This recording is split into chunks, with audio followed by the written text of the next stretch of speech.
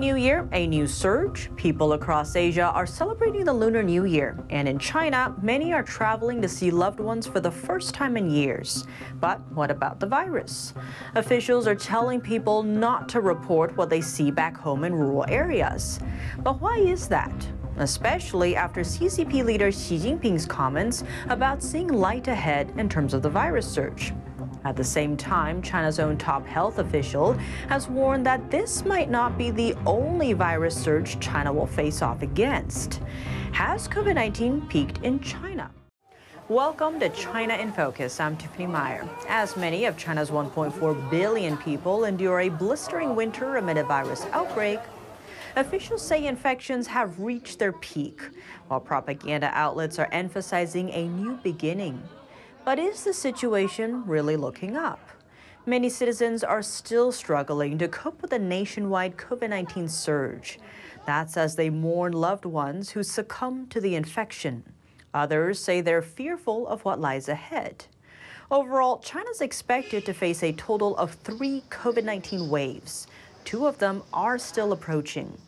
The prediction comes from China's own top health official, Wu Zhunyou. He's China's chief epidemiologist and the face of the nation's pandemic response, like Anthony Fauci in the U.S. According to Wu, China's current infection spike would run until mid-January. The second wave is expected to begin this weekend, triggered by mass travel for the Lunar New Year holiday. Officials estimate more than 2 billion trips will be made across China from mid-January to mid-February.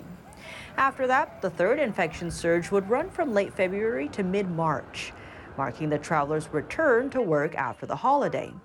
Those predictions raise a key question. How many COVID-19 cases and deaths has China seen? Official data on the extent of the outbreak has been very limited.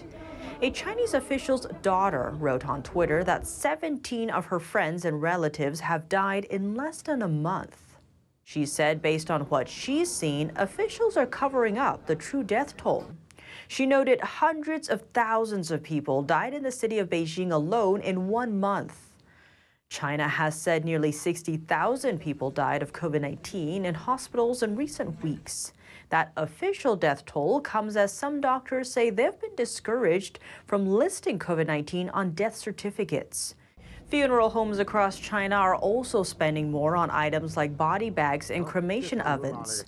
Starting this week, China's internet regulator said it would censor any so-called fake information about the spread of the virus. This includes video clips, photos, and text that internet users post online. Hundreds of millions of Chinese are traveling back to their hometowns for the Lunar New Year. Sunday will mark the first holiday in 3 years that's unburdened by health restrictions. The travel rush has triggered fears of a further surge in COVID-19 infections. But for many, this is the first opportunity to visit home in years. Here's the latest. Travelers packed Beijing West Railway Station on Friday, many returning to their hometowns for the Lunar New Year. The relaxation of COVID-19 restrictions has let loose a wave of pent-up travel desire, particularly around China's most important time for family gatherings. Friday is expected to be the busiest day of travel in years. It's been 3 years since I went home. We will spend the new year with our parents because we haven't been back home for 2 years. My parents are older in age. They also got the virus, but now they are okay. So we need to go home. In China's financial hub, Shanghai, passengers in a crowded hall were seen waiting for a train inside a major railway station. And in Wuhan City, the former epicenter of the pandemic in China, passengers piled into trains for the holiday. U.S. businesses are pushing the Biden administration to drop tariffs on Chinese goods. They argue the duties have increased their import costs. Former President Trump slapped tariffs on over $300 billion worth of Chinese goods. That's after investigation found that Beijing has been stealing American know-how. China's intellectual property theft cost the U.S. up to $600 billion per year. The combined tariffs slapped on China from 2018 to now total over $160 billion. The duties cover a range of industries, from microchips to chemicals, apparel, and furniture. There are competing interests when it comes to whether or not to lift the tariffs. Business groups are against the penalties, while large labor unions have been rallying for Biden to keep them. They say lifting them would hurt American workers. Biden's aides have also been divided on the issue. Treasury Secretary Janet Yellen says she's leaning towards rolling back some tariffs, but U.S. Trade Representative Katherine Tai has defended them, calling the measures a significant piece of leverage when negotiating with China. She also noted that a trade negotiator never walks away from leverage. Is the Chinese Communist Party following through on its economic promises? A speech in Switzerland is casting doubt. At the Davos World Economic Forum, China's Vice Prime Minister Liu He vowed his country wouldn't return to a planned economy. Meanwhile, Beijing is further boosting the state-owned sections of its economy and limiting market access for private companies. Here's an example. China is launching a state-owned ride-hailing platform known as Strong Nation Transport. State media says the platform will combine over 90% of the country's transportation market. That's including services like ride-hailing and cargo trucking, plus transport by road, railway, ferry, and aircraft. The platform will also be available through most of the country's ride-hailing providers. Critics have seen the move as another attempt by Beijing to take over the market. The platform spells bad news for ride-hailing app Didi. The company accounted for 91% of China's entire car-sharing market in 2018 and continued to dominate from there. But the state-run platform isn't the only blow the company has faced from Chinese authorities. In 2021, Beijing banned new registrations and downloads for the app. This after the company listed in the U.S. stock market against the wishes of Chinese regulators. Beijing forced the company to delist from the New York Stock Exchange last year. Didi was also fined more than $1 billion for so-called breaches of data security laws, though Beijing never publicly released details of the alleged violations. Didi got the green light to resume new user registrations in China earlier this month, after a year-and-a-half-long suspension. Even with the reinstatement, Frank Xie, business professor at the University of South Carolina-Aiken, said private companies in China will never be able to compete with the Chinese Communist Party, or CCP. He noted that Beijing's clampdown on private companies is still happening and explained that the CCP already has the nation's most profitable sectors under its control, citing energy, communications, banking, and transportation. He added that the only reason why Beijing doesn't control the tech sector is because authorities don't yet know how to. Women soldiers and mandatory enrollment. Taiwan is making big changes to its military with an eye on China. For the first time, the island's women will be allowed to sign up for voluntary training for reservist forces. Let's take a look. The news comes just weeks after the Democratic Island announced plans to extend compulsory military service for Taiwanese men from 4 months to 1 year starting 2024. Women already serve in Taiwan's military, but most are in non-combat roles. The training isn't open to all civilian women, though. It's a trial run, only available to female soldiers who have been discharged. A group of over 200 women will begin training closer to springtime. So what's prompting the changes? The Chinese Communist regime sees Taiwan as part of mainland Chinese territory and has vowed to take Taiwan by force if necessary. On Wednesday, Taiwan's vice president and the newly elected chairman of Taiwan's ruling party pledged to stand up to Beijing's aggression. The pragmatic acceptance is that Taiwan is already a sovereign, independent country, and there is no need to separately declare Taiwan independence. Taiwan and China are not subordinate to each other, and only Taiwan's 23 million people can decide their future. Lai is widely expected to run as the party's candidate for president in early 2024. He has repeatedly stated that Taiwan is a sovereign, independent country. It's a policy that crosses Beijing's so-called red line, a point of no return for diplomacy. China cannot be out. China must be in. That's the message from France's finance minister this week. He says it marks a key difference between the U.S. and European Union policy. He explained, quote, "We don't want to oppose China. We want to engage with China. We want China to obey by the same rules." The EU is in the midst of balancing relations with both the U.S. and China. Europe has labeled Beijing a strategic rival, but maintains extensive business ties. Based on 2021 data, China was the EU's largest partner for goods imports and its third largest for exports. Likewise, experts say China's financial outlook is improving, with its borders now reopened and its strict zero COVID-19 policy rolled back. Now, with the reopening of China, we expect growth this year to again exceed global average. We project 2.7% for the world. This may be corrected somewhat in a couple of days. For China, we project 4.4%. EU authorities also hope to cooperate with China on climate. The French president is expected to visit China in the coming weeks. The Chinese embassy in Lisbon, Portugal, is changing up surveillance on its grounds. The embassy removed or repositioned 3 large 360-degree cameras on Thursday. The surveillance tech was reportedly first installed 2 months ago. Residents called them a blatant violation of privacy and said they might be able to film apartment buildings and public roads. Portuguese law states surveillance cameras cannot point at properties or public streets and must only capture what is strictly necessary to cover access to the property. A day after the adjustment, Beijing said the cameras are for national security and not intended to target residents. Beijing's ability to surprise China watchers has remained intact since the pandemic erupted. Its zero COVID-19 policy collapsed more abruptly than anyone could have anticipated. But what does the sudden reopening mean for the Chinese economy and the world? We sat down with 3 experts to find out more. This year's biggest economic event is already underway. It's marked by China's border reopening and reconnecting with the outside world. But globally, experts say normality is unlikely to return anytime soon. China's entire economy is in recession. The world economy is not going to benefit from that. That's as an estimate says millions in the country are catching COVID-19 daily. Hospitals are overwhelmed, so are crematoriums. Experts warn it will lead to short-term strain on China's workforce and the global supply chain. So you will see at first place, a fall in economic activity, right?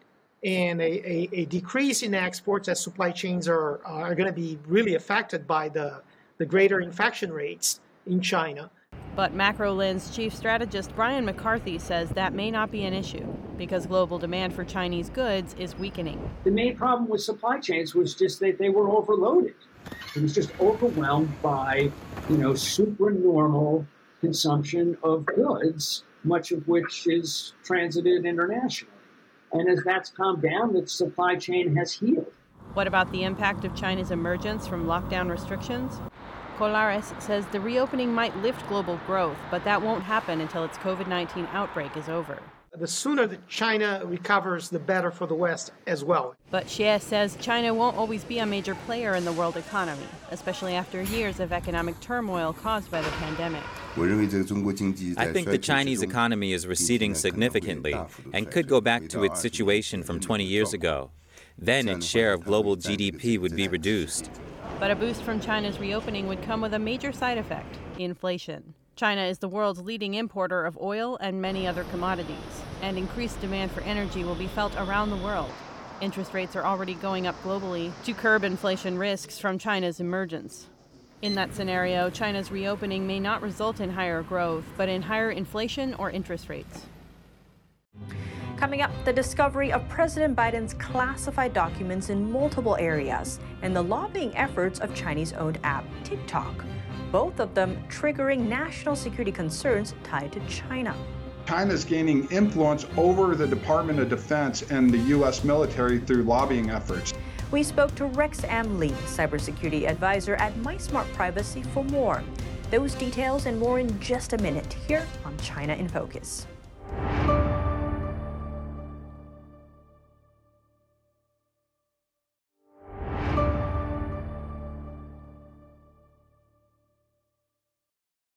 Welcome back to China in Focus. I'm Tiffany Meyer. The discovery of President Biden's classified documents is triggering concerns tied to China.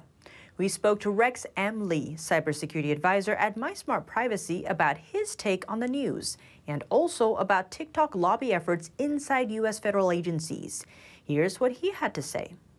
So this is very relevant. Hunter Biden had an investment company called BHR Partners, and it was tied to BHR Lithium in China. So as you know, I've done a lot of research on Chinese lobbying in general that we've also reported on in the past. And one of the things that I found out through my research was that Hunter Biden actually showed up as a lobbyist for BHR. And it said he was an employee, not a consultant or anything like that. And this is in public record. So I pulled out a public record. I sent it to y'all. I sent you the screenshot with Hunter Biden. So that ties him directly to BHR, Chinese lithium company, as well as lobbying efforts in Washington, D.C., or influence peddling, as it's known. Now, this is highly concerning because during the timeline of the classified documents, that was when President Biden was vice president under Obama. So this timeline, you have to look at the timeline roughly from about 2010 to 2019 or 20. Now, if you go back to Hunter Biden's resume, he was affiliated with two companies that were in the energy sector. One was Burisma out of Ukraine, which is also relevant, but let's talk about BHR first. Regarding BHR and Hunter Biden's resume, he was tied to BHR Partners from 2013 to 2019. So he was basically employed by BHR Partners during that timeline. Well, this is the timeline of the documents. The documents date back into the 2019 timeline, or, if you look at Joe Biden as vice president, 2008 to 2016, these documents have been at that residence at least from 2019, if the reports are correct. And that's at the same time that Hunter Biden was renting that residence, which is Joe Biden's home. He was paying Joe Biden $50,000 a month to stay at that house. So all of this ties him together there. Now, there's another concerning piece of information, and it has to do with Chinese businessman Patrick Ho, who also has ties to the Chinese military intelligence or the Chinese Communist Party. He was also associated with and very close to Hunter Biden during this period of time through the BHR Lithium relationship. And then this can also tie in James Biden, President Biden's brother, James Biden, because in 2017, Patrick Ho was arrested in the United States, and the first person that he had called was James Biden to get him out of jail, according to Peter Schweitzer, the author of Red Handed. So all of this ties the Bidens closely to BHR, a Chinese lithium company. Definitely quite concerning if those are to be true. And Rex, zooming in on the lobbying efforts, you and I have talked about TikTok before, right? And especially in terms of the National Defense Authorization Act, but it seems the TikTok lobbying efforts go beyond that. So tell us what you found. Okay, real quickly, I want to bow tie the information with Hunter Biden because this all ties back to the Inflation Reduction Act and the Omnibus Bill. In the Inflation Reduction Act, there were $385 billion set aside, and the Omnibus Bill was $140 billion. So that's over $500 million set aside for green initiatives. Now, if you look at this, that's a lot of money.